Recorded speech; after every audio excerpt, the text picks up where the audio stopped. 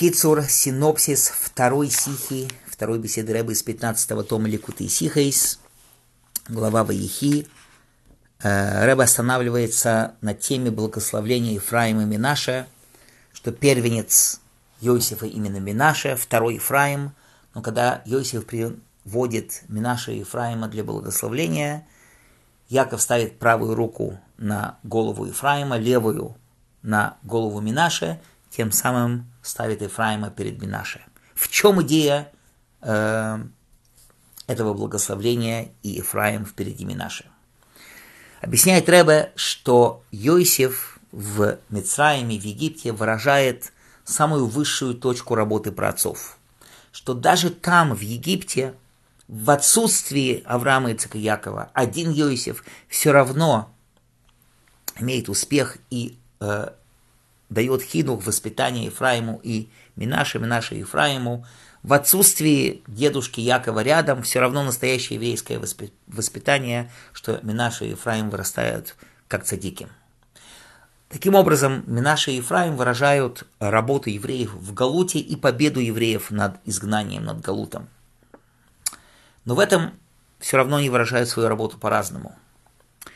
Менаше – это символ тоски по дому своего отца, как имя, которое дает и объясняет Тора, что Менаше – это в честь того, что Всевышний забрал меня из дома моего отца. Менаше – это символ работы евреев в Галуте, что мы все равно в Галуте помним, что дом нашего отца – это Эрец Исроэл, это Иерушалаим, это Всевышний. Менаше, что мы все еврейский народ, это не наше место, это чужое. Мы все сдвинуты из нашей и забраны в Галут из нашей земли. Это постоянно евреи, которые должно быть у евреев в Галуте, что это не наше место. Но это только начало работы, Менаше.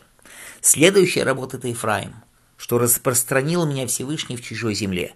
Что наша задача – понимать, что Всевышний послал нас сюда, в этот Галут, в это изгнание, с целью осветить Галут, поднять все искры святости, поднять темноту Галута, сделать работу, использовать весь этот мир на служение Всевышнему через работу евреев в Галуте поднимаются все искры святости, которые попали в этот мир в начале сотворения мира. Мы поднимаем их отсюда, из плена, из изгнания, освобождаем всю святость этого мира от смеси с темнотой Галута и приводим, наконец, мир в то время, про которое написано, что темнота этого Галута засветит как свет, как день. И это все рожается именно в имени Эфраим, распространил меня Всевышний в чужой земле, и поэтому Яков дает благословение и ставит Эфраима перед Менаше, что у нас, у евреев в Галуте, необходимы обе эти работы.